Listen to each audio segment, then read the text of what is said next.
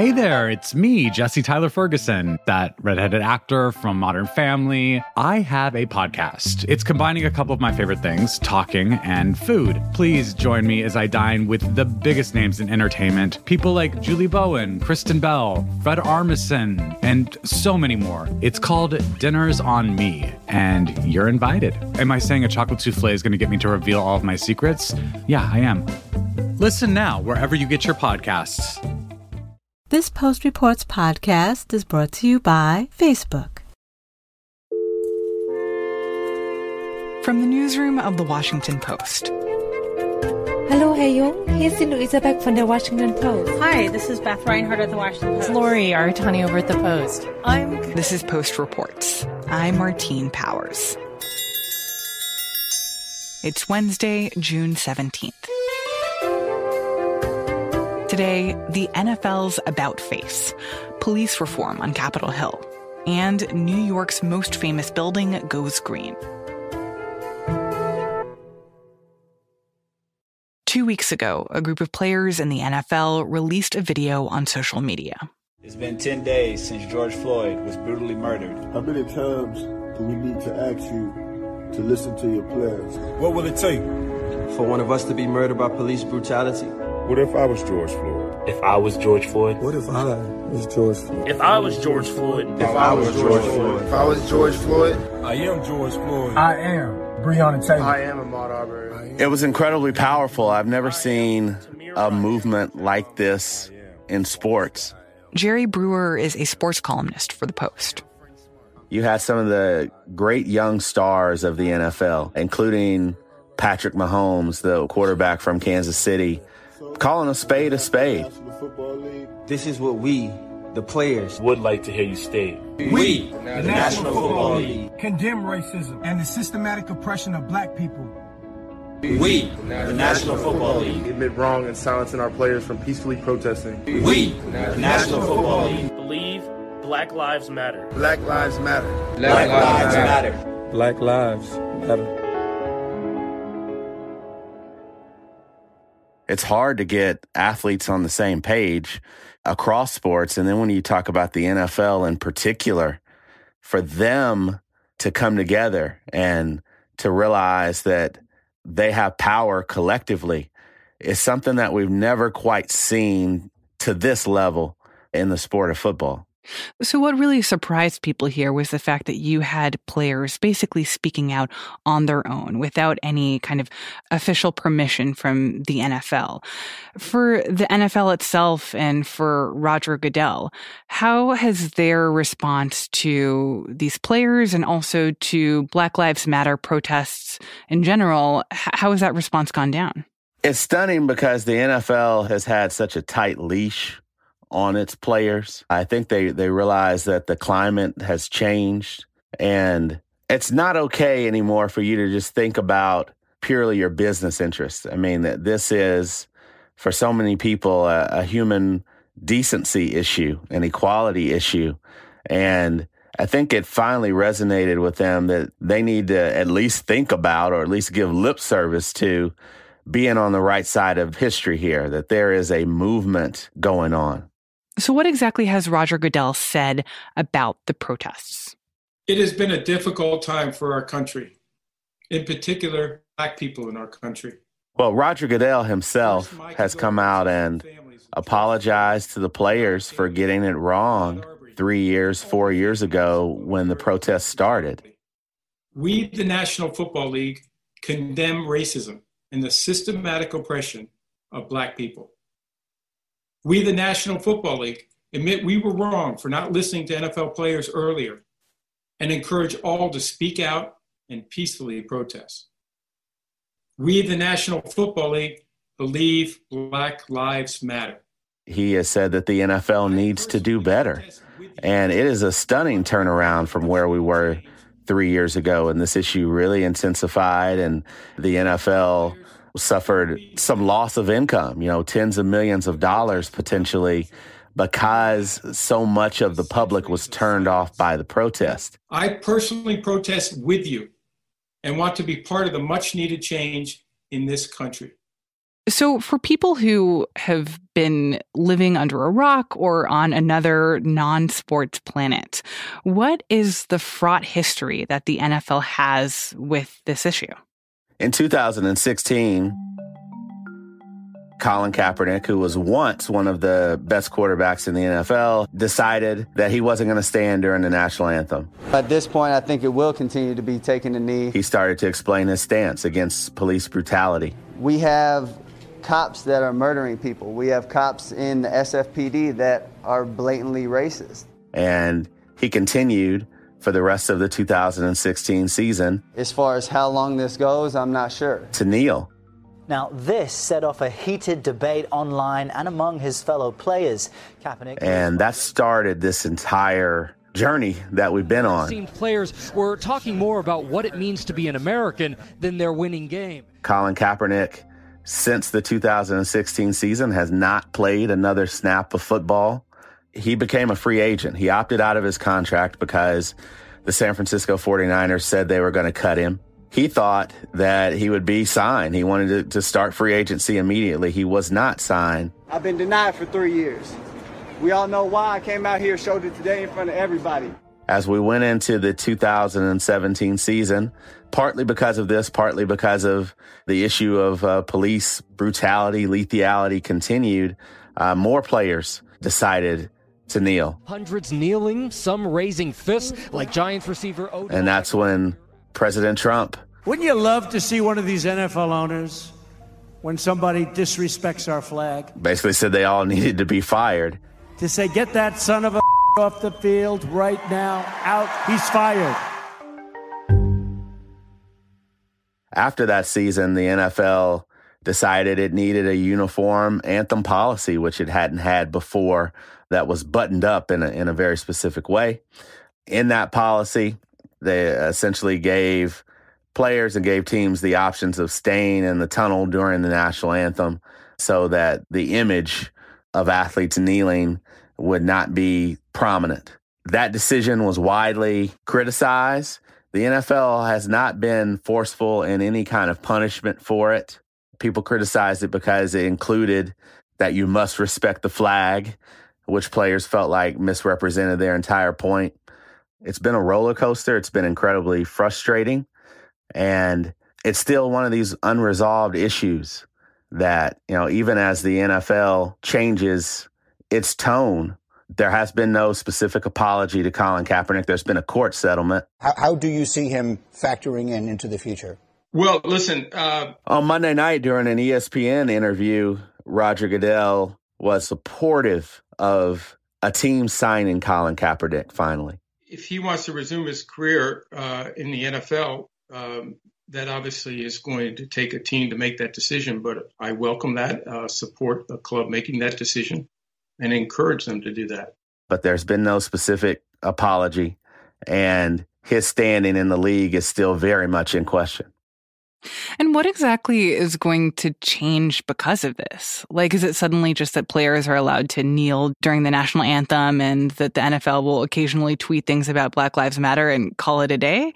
Or is there something more significant that will happen in the organization to really show that they are serious about this change in where they land on this? NFL owners have pledged $250 million over the next 10 years, so $25 million a year to causes in their own communities that support Black Lives Matter, that are at least adjacent to it.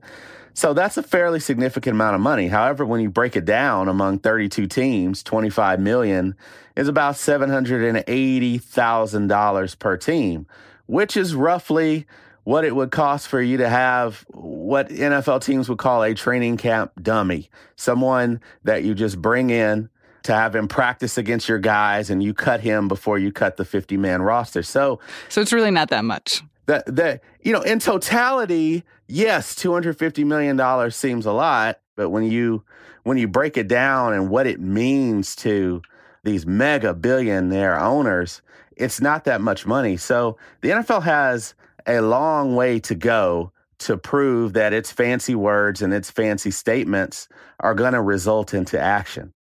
That change in attitude from Goodell and from the NFL as an entity, do you think that that is, I don't know, do you think that that's authentic, or do you think that this is just a business decision, that they've basically seen that it is untenable to be on the wrong side of this from the standpoint of wanting to preserve their audience, preserve their sponsors?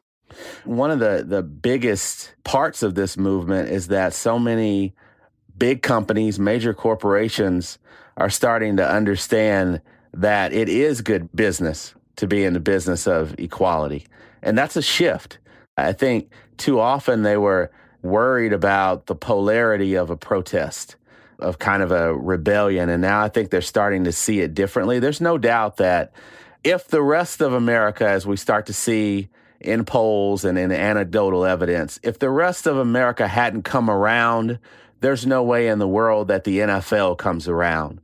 And so they're always going to seesaw on what they think the majority thinks. So this is more of a response to their understanding of America and where they think the public opinion is greatest. So it's not, I don't know if it's exactly insincere, but I think there is some genuineness to their intentions, but it's also backed by the data that they are seeing. They live in a very practical, business-oriented world, and finally, it's good business to be in the business of equality. So the fact that we have seen this pretty quick and dramatic evolution from, I think, what a lot of people would consider like the most culturally conservative major sport in America, does that make you feel hopeful for sports and sports power to sort of change people's understanding of a moment, but also just like hopeful for the country? It makes me feel hopeful that the players on some level are being empowered here. I think they've got a long way to go as well in understanding how to use their power and demanding even more. And then understanding that this fight is going to go on so much longer than their careers, probably longer than their lives. Athletes are so used to results quickly. You know, in 3 hours, we have a result. We won the game or we lost it, and we go back and we correct. There's so many more intangibles involved. And to be able to keep up the fight is going to be difficult. And I think they can come back to the table and demand a lot more. You have, for the first time, a commissioner is coming to you rather humbly, at least publicly, and saying that he wants to do better. You're going to have to guide him to do better. And you're going to have to be very organized and specific in the manner in which you do it. So at some point, I think the emotion is going to die down. There aren't going to be marches every day, but there's still going to be so much work to be done. And how you do that, and if the NFL truly wants to partner with you, it's going to take a lot of actionable steps. And it can't just be, we threw $780,000 per team for 10 years into this cause.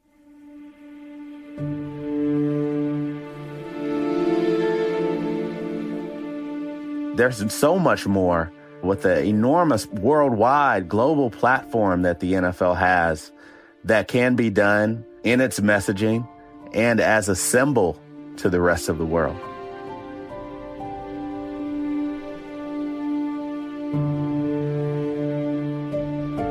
Jerry Brewer is a sports columnist for The Post.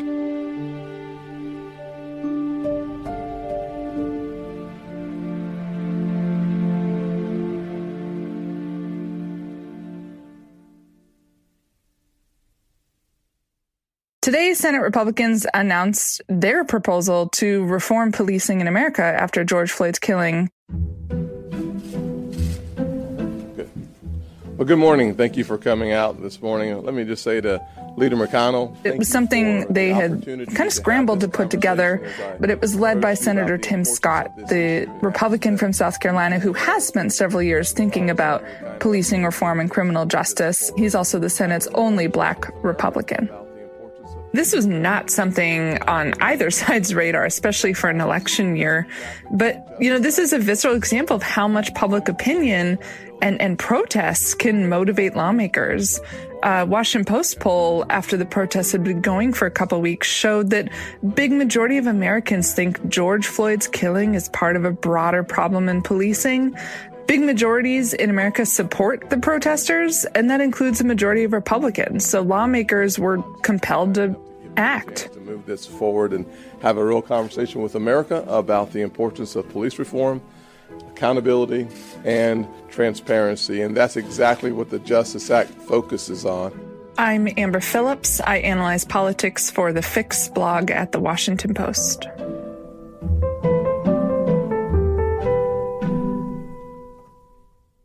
So at this point, we have seen a bill that is being proposed by Democrats in the House. We've seen an executive order by the president, and now we're seeing a new bill from Senate Republicans on police reform. What are they saying that they think is the solution to this? Senate Republicans think that they should use federal grants to discourage potentially dangerous practices like chokeholds, some no-knock warrants, and then they want to incentivize departments to report to the federal government when police use deadly force or some of those no-knock warrants. They want more body cameras, and they want to start a conversation through a commission on societal conditions for Black men in America and criminal justice and what these Americans think should happen to policing. They also want to make lynching a federal crime. So it's a broad bill they introduced Tuesday, but the gist of it is that they want to use federal government money to steer police departments in a certain direction rather than write federal law to say how police departments should use or not use some of these more controversial practices. And how does this bill square with what President Trump is trying to do with his executive order on police reform? Well, President Trump's executive order would use similar kind of sticks within the federal government to incentivize police departments to just do more training on best practices. He wants to set up a national database of misconduct, which Republicans aren't necessarily opposed to. We do not create a national database. The president's executive order creates basically a national database for that information to flow into. But I think the important thing to note about his executive order, which he came out with a day before Senate Republicans came out with their bill, is that it's something both sides have said is a start to the conversation, not the end. Well, that's one thing that's very interesting about this, because I think that if these proposals were to have come up from Republicans even 6 weeks ago, it would have been considered somewhat surprising. But at this point, the conversation has moved so quickly, and all of a sudden we're talking about ideas of abolishing the police and defunding the police, that you have to ask whether this will go anywhere near far enough to make anyone happy that what they're proposing is actually going to result in tangible changes. Right. Well, the other side of the political spectrum on this, Democrats in Congress, they certainly are not talking about abolishing or defunding police departments like some of the activists have been that are out on the streets. But Democrats want to seize this moment to try to just straight up ban some of these more controversial policing practices, chokeholds being the marquee one. Another big contention point is between Democrats and Republicans is they want to make it easier for people to sue police if they feel like their civil rights have been violated. Right now, it's really tough to almost impossible to do that. So then if you have this kind of hodgepodge of different proposals from different branches of Congress and from the White House, how are they going to come together on this? Or is there a chance that something like this will actually pass? Well, hopeful but skeptical is how I would describe everyone in Congress right now. There's a sense that both sides genuinely want to do something. And with public opinion being what it is after George Floyd's killing, they kind of feel like they have to do something. But they've also seen so many calls to action on other issues like immigration reform or gun control fizzle. And that's the well-worn pattern in Congress. That's what these lawmakers know. So bipartisanship, especially on something as controversial as policing reform, and especially in an election year, would be the exception to the rule. But today, on Tuesday, I also heard Tim Scott, the Senate Republican from South Carolina, leading Republicans' efforts on policing reform, say, listen, one thing we can all agree on is let's get more data about how police use these controversial practices. That way that could empower decision makers down the line to decide whether they want to ban chokeholds, for example, or police should be allowed to be sued more easily. We have to have the right information so that we can direct our resources as a federal government to making sure that the outcomes lead to safer officers and safer suspects in the instances of challenges. So can Democrats kind of meet Republicans closer to that perspective, like take more what they would describe as a mini step toward reforming police rather than seizing this moment to just straight up ban chokeholds, for example? But I think there's a big question of whether taking a mini step would actually solve or change anything, right? Like, we have had conversations on a federal level before about how policing works and how policing could be better and what changes could or should be made in police departments around the country. And it would appear that those conversations and those more moderate steps at police reform haven't made the changes that people want to see. Right. The last thing lawmakers want to do on both sides of the aisle is find a compromise, act, go home, and then see the same level of protests at home in their cities and in their communities. Where do you go from there to try to quell this national unrest about racial injustice? So they're balancing a tricky line here. How do they show that they are genuinely hearing Americans right now, that they're acting, especially in election year, but also, especially for Republicans, not take it too far, right? There's still half of their base, according to polling, that doesn't think George Floyd's killing is part of a broader problem, that this might be part of a more isolated incident, which is closer to where the majority of America was 6 years ago when things erupted in Ferguson, Missouri, for example. And it feels like that is one of the big questions that is the shadow over this debate. What is at stake here for members of Congress? Democrats want to try, in a purely crass political sense, to capitalize on these protests, which are full of young people, people of color. They'd love to get all those people excited to go out and vote for Joe Biden and Democrats in the House and Senate in just a couple months.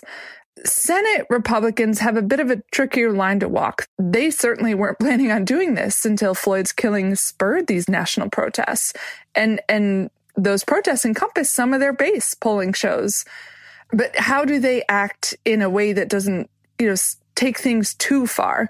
And they have to be careful not to tangle with the president on this. He has tried to position himself as the person in Washington who's focused on protecting the police. As he signed his executive order to try to encourage more training for police, he made sure to say, Americans want law and order. They demand law and order. They may not say it. They may not be talking about it, but that's what they want. He tweets about this almost daily. He had law enforcement officials and police unions surrounding him, even though, he was sure to note that he had met with families of people who've been killed by the police earlier in the day at the White House. So Senate Republicans, I feel like they have a lot more factions they need to work with, even as they all generally agree in Congress they need to do something. So what do we know about the timing of this? How quickly are lawmakers trying to actually pass something on police reform? Really quickly by the standards of Congress. House Democrats are advancing their bill. They could vote on it by next week. It's expected to pass mostly, if not entirely, on Democratic support. Senate Republicans could vote on their bill or try to hold a vote in the coming weeks. There was some thought that they might wait until after the July 4th break when they all go home. But that Senate vote, whenever it happens, perhaps in the next couple of weeks, is going to be complicated, more so than the House, where a party line vote could pass the legislation. In the Senate, Republicans need a handful of Democrats to join them in moving this bill forward. We will see if they can get a handful of perhaps more moderate Democrats on board with this. If not, this could get stuck in that familiar partisan finger-pointing game where Democrats say, listen, we're not helping you advance your bill because we think it misses the mark, and Republicans accuse Democrats of trying to stop policing reform to make a political point. This is about making a law, not just making a point. This is not messaging. This is trying to be able to work in the most bipartisan way we can work. Get it on the floor. Let's have amendments. Let's talk through the process. Equal justice under the law shouldn't be a partisan issue. And from there, I mean, we've all seen that play out. Nothing gets done, basically, is the end result. Amber Phillips writes about politics for The Fix.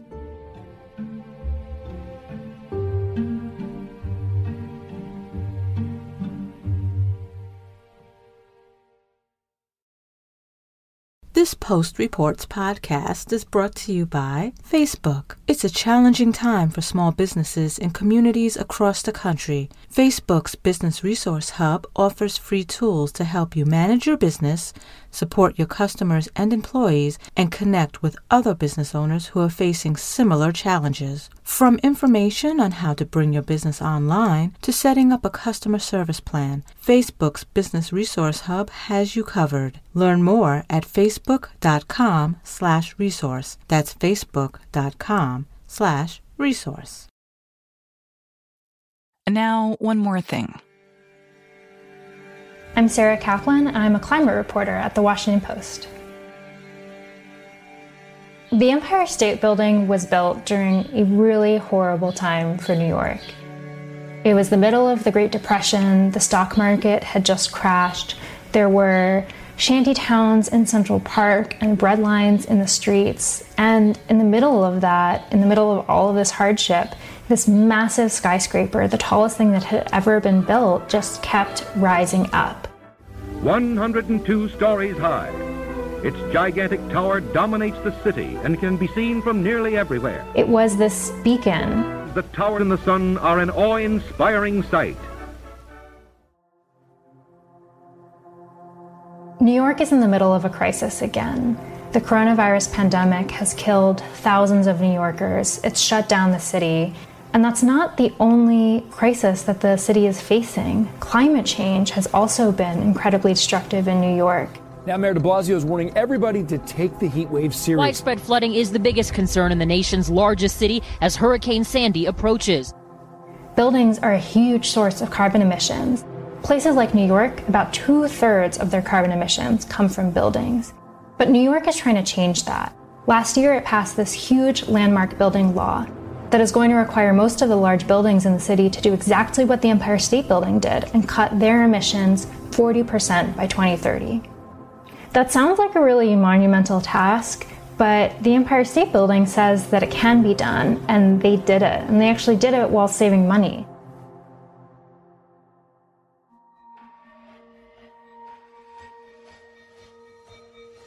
So you start with the envelope of the building, the outside that's often poorly insulated. One of the things the Empire State Building did was refurbish all of their windows and actually pump the spaces between them full of gas that prevent the transfer of heat. They also installed these reflective barriers behind the radiators that reflect the heat back into the building instead of allowing it to escape through the walls. And they have automated blinds that actually lower and raise in synchrony with the sun, installing LED lights, which are much more efficient and can be automated actually to turn off when people leave the room. Another thing that some tenants do is install automated systems that actually turn off plugs at night and on weekends. And that prevents devices like computers from sucking power through a plug even when they're not in use.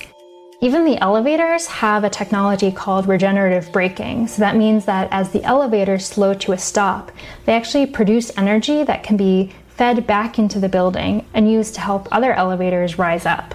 And then finally, once you have the energy demand so reduced, you can replace the equipment that provides the building with heat and power with things that are smaller and more efficient and will be less carbon intensive.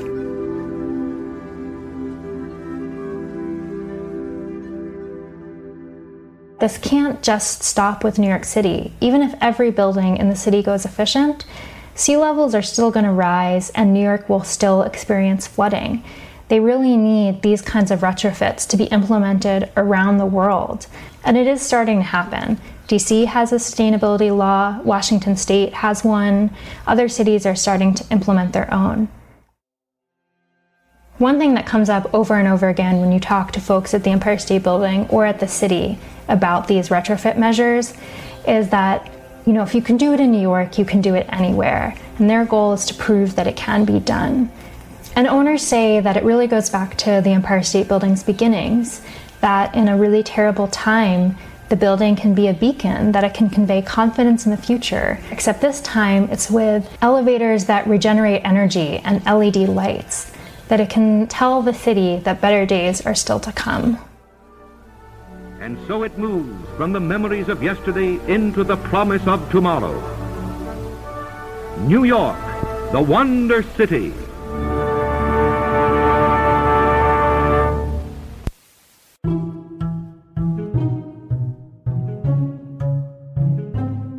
That's it for Post Reports. Thanks for listening. We got great feedback from our story last week about police in Hollywood. On Twitter, a listener named Mark said that he found it tremendously insightful, and he even included a nice GIF. If you're on Twitter, share thoughts or even GIFs about what you hear in our podcast. DM me or tweet with the hashtag #PostReports. I'm Martine Powers. We'll be back tomorrow with more stories from the Washington Post.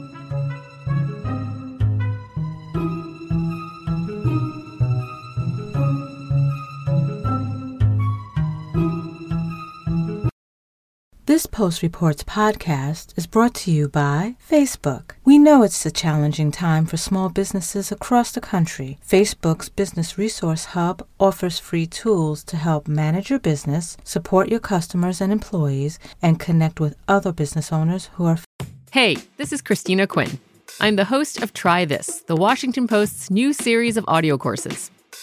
The idea behind Try This is to become better functioning humans without having to comb the internet for countless hours.